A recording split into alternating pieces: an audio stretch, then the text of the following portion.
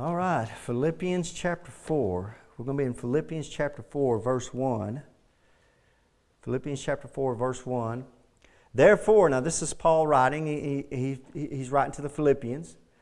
Therefore, my brethren, dearly beloved and longed for, my joy and crown, so stand fast in the Lord, my dearly beloved. And I want to do a study on so stand fast in the Lord, my dearly beloved. Dear Heavenly Father, Lord, I just pray a blessing on this teaching, Lord. I pray a blessing, Father, on these people who come out tonight, Lord. I pray, Father, that it'd be like holy manna come down, Father, from you, and you would feed us, Lord. We want to be fed from you, Lord. We want to sit at your feet, Lord Jesus, and learn from you, Lord. I pray you teach us, Lord. Help us to stand with you. In Jesus Christ's holy name I pray. Amen. I want to do a study, and it's going to take us some weeks to do this, but I want to do a study on making a stand with Jesus Christ. Making a stand with Jesus Christ. If there's anything a Christian needs to be doing nowadays is making a stand. We need to start making a stand. We've been sitting around too long. We've been rolling over, showing our belly too long. We've been backing up too long. We've been crawfishing too long on some doctrine. We've been crawfishing too long on some of our beliefs. Sometimes we just need to stop, and we need to stand like men and say, you know what, enough's enough. I'm going to make a stand right here. And I want to do a study on that. I want to do a study on making a stand with Jesus Christ. Now, this isn't going to be an easy thing to do. When I got to studying this out, and there was a book I have at home that kind of brought this to where I wanted to do a study on it. It's a discipleship program. And this is kind of a discipleship thing we're going to do. This study is going to be good for young Christians because this book I had at home, it was a big, thick book on discipleship. And the one subject of this was just standing alone. That was the title of the study. Standing alone. And it went on to say when you get saved, and we all know this, when you get saved, you start realizing not everybody's going along with this. Not everybody's happy with this. Sometimes we get saved and our family turns against us. Our co-workers turn against us. Sometimes people in the church turn against us. I mean, sometimes you make a stand with Jesus Christ. It's not always an easy thing. And that's why I want to do this study, because I want to show you that we need to make a stand while we're making a stand, and then what we should expect when we make a stand, and then how we should handle that, what we should do with the opposition we're going to get when we make that stand. And what struck me is that the title of that was Standing Alone. And I want to tell you this evening, guys, first off and foremost, you're never standing alone.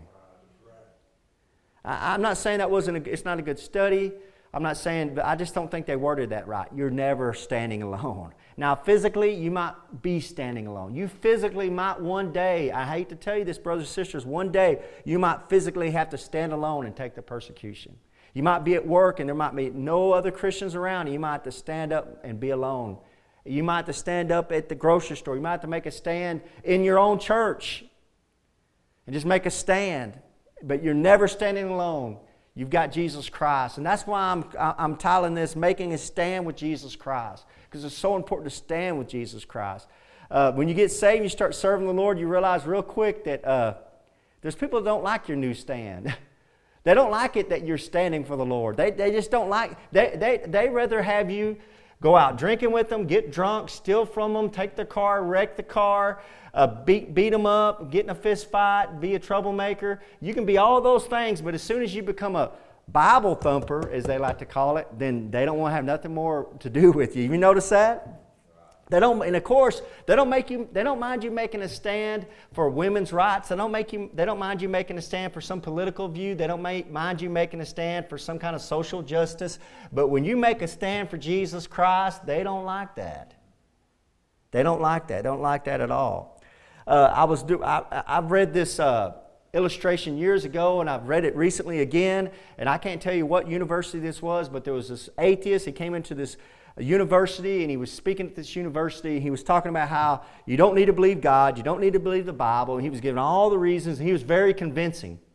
And he was attacking Christianity, he was attacking the Bible, he's attacking God, why you shouldn't believe in God. And man, there was a hush over that whole crowd. And he was very convincing. And he said, I dare one of you to stand up and to give me a reason to believe in God or the Bible. And the place was just silent. And up in the balcony, way up in the balcony, there was one young teenage girl that stood up. by herself and started singing, stand up for Jesus. And then somebody else stood up and started singing with her, stand up for Jesus. And then before long, the whole row and the whole crowd started, stand up for Jesus. And that atheist, he was ashamed and he just snuck out the side door. It got too loud for him. One young girl had the courage and the guts to say, no, I'm going to stand up for Jesus.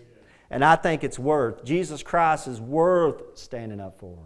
If there's anything worth fighting for in this world, it's Jesus Christ. Now, I know, we've talked about this 100 times in here.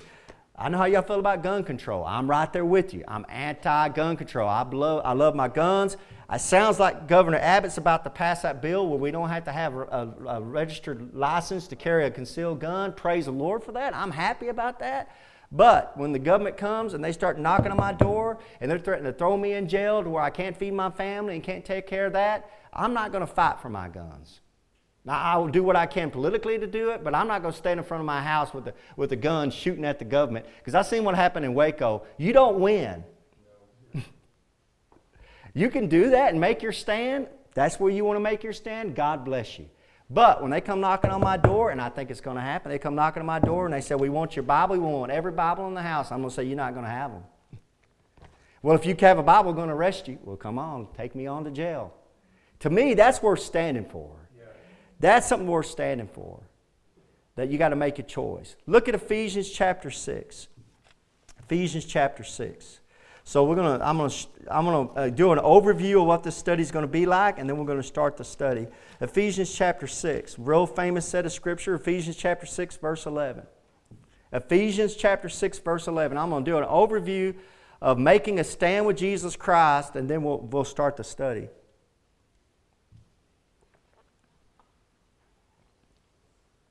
Verse 10, Ephesians 6:10. Finally, my brethren, be strong in the Lord and in the power of His might. And be strong in who? In the Lord. And whose power? In the power of His might. It's not your power, it's the Lord doing it. Put on the whole armor of God, that you may be able to stand against the wiles of the devil. For we wrestle not against flesh and blood, but against principalities, against powers, against the rulers of the darkness of this world, against spiritual wickedness in high places. Wherefore take unto you the whole armor of God, that ye may be able to withstand in the evil day, and having done all, to stand. Christians love to talk about putting on the whole armor of God. I prayed the whole armor of God this morning. I've heard Christians tell me that. I prayed for and God bless you. You need to do that. But listen, why are you doing that?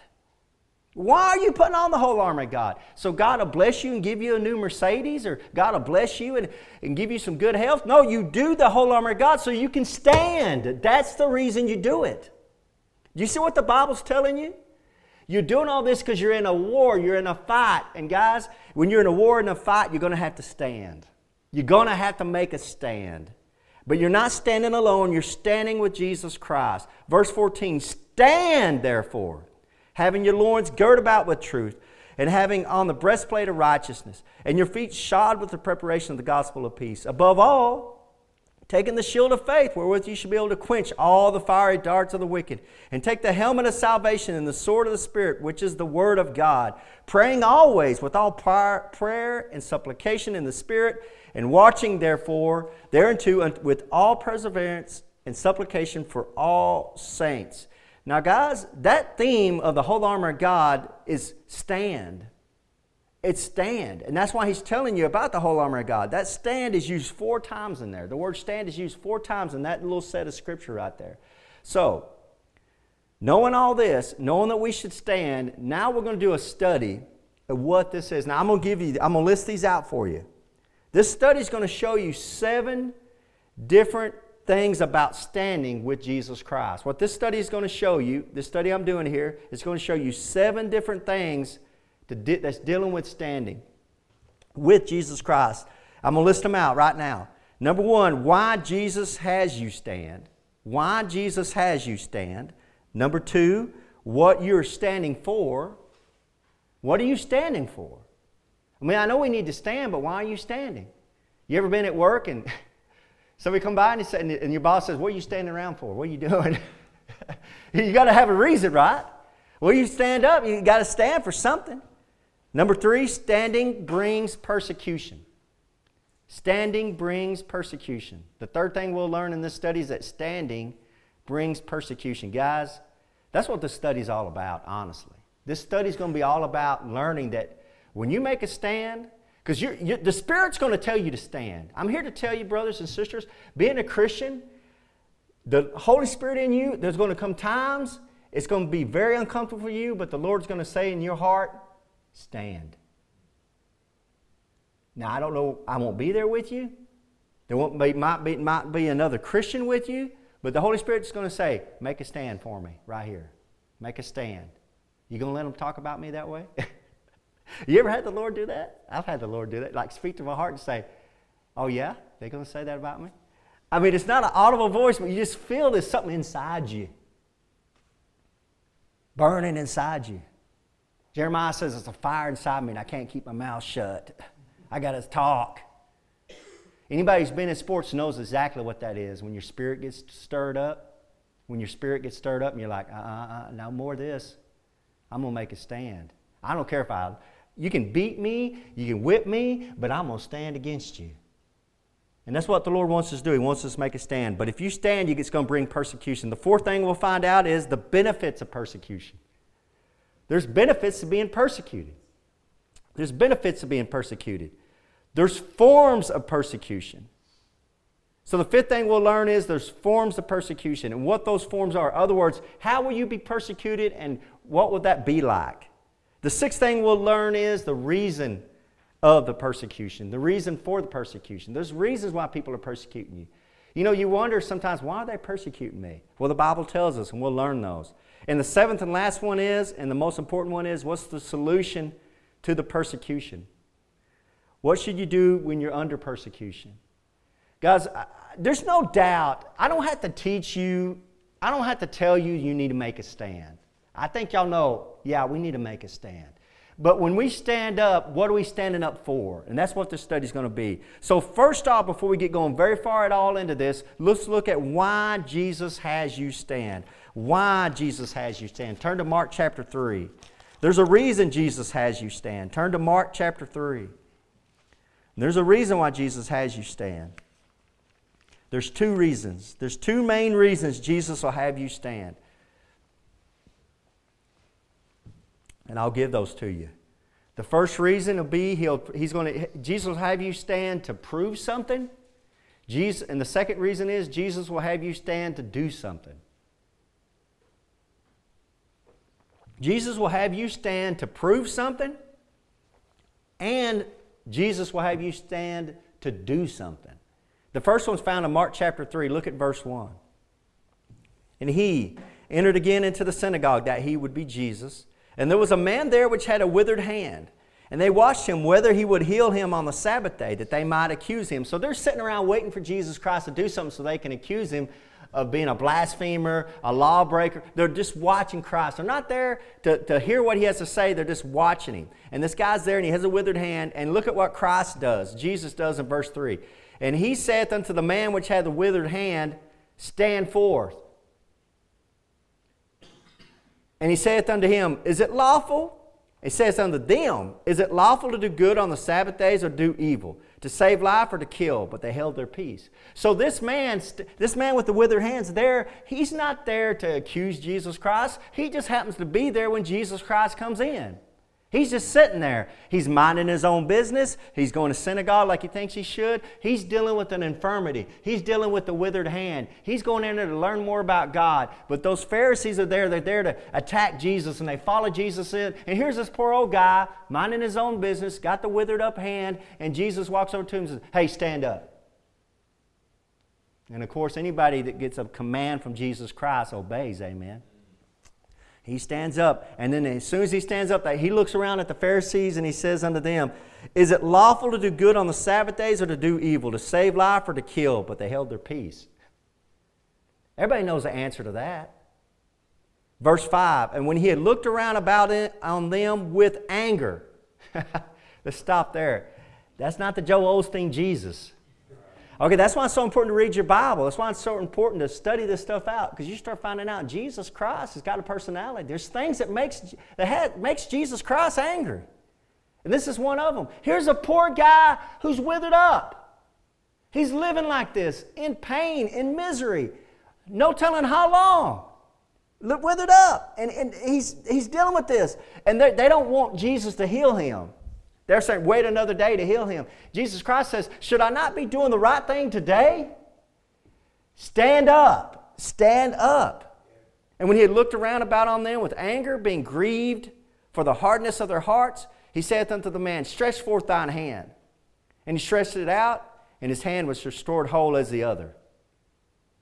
He says, hey, stretch your hand out. And that guy's hand healed. He didn't slap him on the forehead. He didn't get a bunch of people up there chanting it. He just said, hey, you're healed right there. And he just, woo, look at that. Healed him up just like that. That's what I love about Jesus Christ. He didn't have to drop money in the offering plate. Things happened. When he said they happened, they're going to happen. And verse 6, and the Pharisees went forth and straightway took counsel with the Herodians against him, how they might destroy him. That's one of the first clues of what this study is going to be about. Somebody makes a stand for Jesus Christ, and somebody wants to get killed for it. Let's kill Jesus. Let's kill that guy that got healed. Let's kill them all. He's with Jesus, kill him. When you make a stand with Jesus Christ, you will get persecuted. That's one of the first clues of what this study is going to be about. But right now we're focusing on this. Jesus Christ will make you stand sometimes just to prove a point. Here's the problem with modern day Christianity. They know Jesus Christ does things in our lives to prove something, right? Like, God's going to heal me to prove to all these doubters that He's wonderful. Amen? We believe that, right? And I've seen God do it. I've seen God work in amazing ways in people's lives where I'm saying, praise the Lord, thank you, Lord Jesus. But sometimes the Lord does something that we don't like to prove something. You remember the story of Job? Job, perfect man. God said he was upright in all his ways. And what does God do to Job? Hey, devil, have you considered my servant Job, how good he is? Oh, man, he's a good guy. Look how good he is down there. He's setting Satan up. Satan says, well, the only reason he's like that is because you have a hedge of protection around him.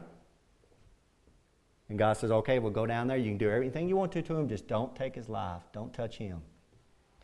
God allowed him to do something. Why? Because God was proving something. God wanted Job to stand so he could prove something to the devil. The Lord might be bringing something into your life, and it might be something you don't like, just to prove something between you and the devil and the world, and to show the devil and the world one thing, that no matter what you go through, you're still going to love Jesus Christ. You're still going to have faith in Jesus Christ. Making a stand. Jesus will make a stand to prove something. He'll make a stand to prove something. Look at Acts chapter 26. Well, I bet y'all wishing we turned the air conditioners on when I offered it earlier, don't you? Maybe I'm up here at the top, at the pulpit. Man, it's hot up here. Acts 26. Verse 12. Acts chapter 26, verse 12. Acts chapter 26, verse 12. Now, I showed you that Jesus Christ will have you stand to prove something. Now, I'm going to show you that Jesus will have you stand to do something. As simple as that. Whereupon, verse 12.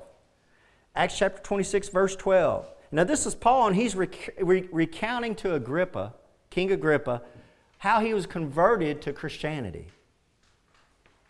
Whereupon, as I went to Damascus with authority and commission from the chief priests at midday, O king, I saw on the way a light from heaven, above the brightness of the sun, shining round about me and them which journeyed with me.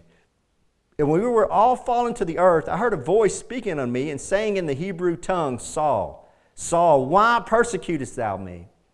It is hard for thee to kick against the pricks. What's he mean by that? What's Christ mean by that? Jesus is saying, Paul, the pricks of your conscience, they're hard to kick against, aren't they? Paul, his conscience was pricking him when he was arresting these Christians. And Jesus Christ knew it, and that's why he was asking him, Why are you persecuting me? When did Paul take Jesus Christ and beat Jesus Christ? Never. When did Paul take Jesus Christ physically and hit him, beat him, persecute him? Jesus Christ is resurrected, sitting on the right hand of God. But it says here, Saul, Saul, why persecutest thou me? Because when you attack a believer, you're attacking Jesus Christ. When you're persecuting a believer in Jesus Christ, you're persecuting Jesus Christ.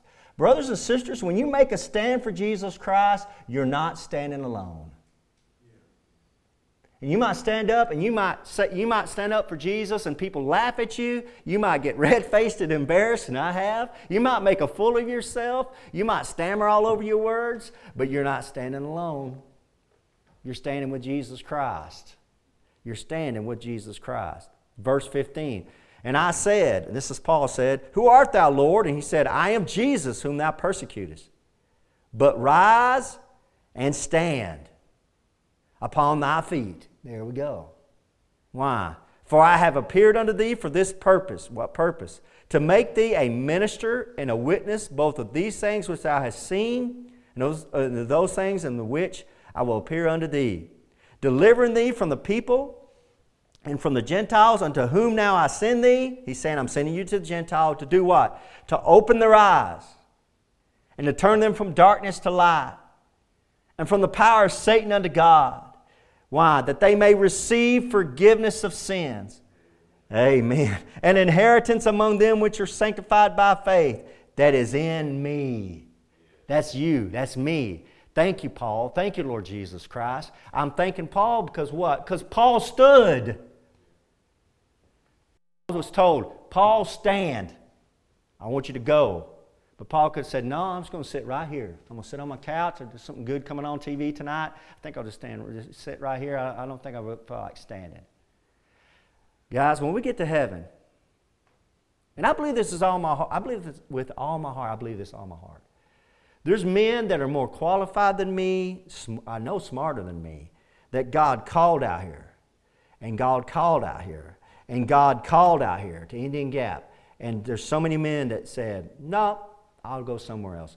No, I'll sit right here. No, I'll stay seated right here. And I was one of the last ones on God's list. Probably he has this long list. And he goes, well, there's this trash guy right there. Let's try calling him. And I'm like, oh, okay. And Brother Tut, he hoodwinked me into coming out here. And here we are. If you'll make a stand for Jesus Christ, great things will happen. And but he'll make you stand, not just, sometimes he makes you stand to prove something to the devil, prove something sometimes to yourself. Can you sit out there tonight and say, man, there's no way I could go through that? You hear of stories of people dealing with something and you're like, there's no way I could go through that. And God says, I want you to prove you can. I remember as a young man, and I'm say a young man, I'm saying I was like 27, 28, 29. I remember sitting out in the pew and listening to Brother Packer preach, and I'm like, how does he do that? I could never do that. I remember saying that I remember that. Like it was yesterday. I said, I could never do that. And somewhere up in heaven, somebody up in heaven, the Lord said, oh, watch this. Amen. I'm going to prove you can. You be careful what you think. You got to be careful what you say, more importantly. The point is sometimes the Lord will stand you up to prove something to you, yourself, to your family, to the devil, to the world. And sometimes the Lord will make you stand because he has something for you to do. You're not just standing just to stand around. You're standing to do something for Jesus Christ. You're making a stand for Jesus Christ. Look at Ephesians chapter 2. I just preached on this a couple of Sundays ago, and I purposely didn't read this verse because I didn't want to get into it. I was trying to be nice and kind a couple of Sundays ago. On Easter Sunday, I had two different people after the Easter Sunday. I was so happy after Easter. I was in a wonderful mood. I mean, I had a wonderful Easter service. I just felt so good. And I walked out the back door and somebody said, man, that was a hard message, brother. Really? I thought I was being kind. That was pretty hard. And I had somebody else come up to me and say, well, it's kind of a hard message for Easter Sunday. I'm like, really? So I thought, man, I got to check myself. I'm stepping on toes, and I didn't even step on toes. So I said, I want to preach on grace. And the Lord's, I want to preach on grace, but I'm specifically not going to mention verse 10 of Ephesians chapter 2. Because I preached verse 8. For by grace are you saved through faith, and that not of yourselves, it's a gift of God. Amen. I love grace. That's the greatest. Not of works, lest any man should boast. You don't have to work for it. God just gives it to you. Praise the Lord. That's a great message. But verse 10, I left it off on purpose because I didn't want somebody else to stop me out there. That was another hard message, brother. Look at verse 10. For we are His workmanship, created in Christ Jesus unto good works, which God hath before ordained that we should walk in them. Guys, you're saved to do something for Jesus Christ. That's why you're saved. God didn't just save you to put you on a couch. God didn't just save you to get on His welfare plan. He didn't just save you, say, okay, you're saved, now go sit over in the corner and I'll come get you. Just go over there. Jesus Christ never said anything like that. Jesus Christ said, go ye, go ye, go ye. It's all about go, get out, spread the news, spread the gospel. He says, whatever you're hearing whispered in your ear, when I'm gone, you get up on the rooftops and you yell it. Jesus saves. That's our Jesus Christ. Jesus Christ is a mover. He's not just a sit around and, He's a mover. Let's stand, let's get something done, let's make a stand. Listen, the reason why this country's in such bad shape is because we have people, wicked, evil people who are making a stand for what they believe. And the squeaky wheel gets the oil. They're squeaking and crying and okay, we won't say that word. We won't say that word. We won't do that word. Okay, we'll get rid of all the cops. We'll just get rid of all the cops. They're squealing like little pigs. That's what we need to do for Jesus Christ. Make a stand. Say, no, Jesus Christ is the only way. Well, I think there's many. No, Jesus Christ is the only way. Well, I don't like you for saying that. I don't care. Sometimes, man, I just like being honorary, for honorary's sake. And sometimes I wonder if the Lord didn't call me just because I just want to go against the grain. Everybody's going this way? Okay, I'm going to go that way. Listen. The salmon swims up, the living salmon, it swims upstream. Any dead fish can float down the stream. And they're all dead, floating right past you. And we're just trying to swim it upstream. May be different. It's coming. Christianity is so frowned upon. Christianity is so mocked, so made fun of. There's going to come a time where our young kids, they'll be the first ones to turn. They'll be the first ones to turn. Our young kids right now, they'll be one day say, my mom and dad don't like God. My mom and dad don't like Christianity. I'm going to become a Christian. That's what's going to happen. There'll be a great revival in the kids. While the old people say, that's all, I don't want to put up with that. All they want is your money. All they talk about, I hear all of that. Let's make a stand for Jesus Christ. He's worth it. I think He is. We are His workmanship, created in Christ Jesus unto good works. Unto good works. This is a good place to stop because I think I got us going pretty good there, and I'll just shut it down right there. I think we got a good enough study out of that. There's a pastor up in Canada, and I'll close with it. There's a pastor up in Canada. I love this guy. I don't even know him, and I love him. They came in on his Easter service. I think I talked to y'all about that. They came out on his Easter service up in Canada. And they came in, the health inspector came in, she had her mask on, and she brought in some cops with her. And they have a video of him, and they're at the bottom of the stairs, and they want to come in, and they just want to sit at the back of the church, and they want to make sure everybody's social distancing and that everything's being done correctly. So you know what that pastor did?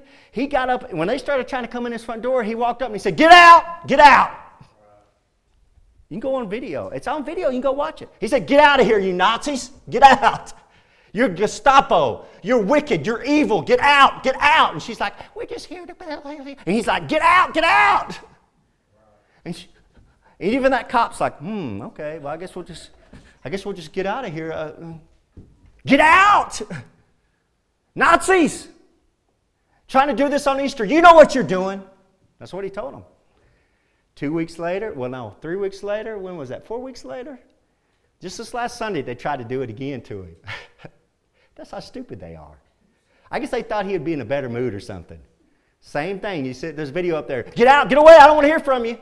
Well, you know, we're just here to... I don't want to hear from you. I don't want to hear from you. Go talk to my lawyer. Do you have a warrant? No. Get out. Make a stand. Man, make a stand.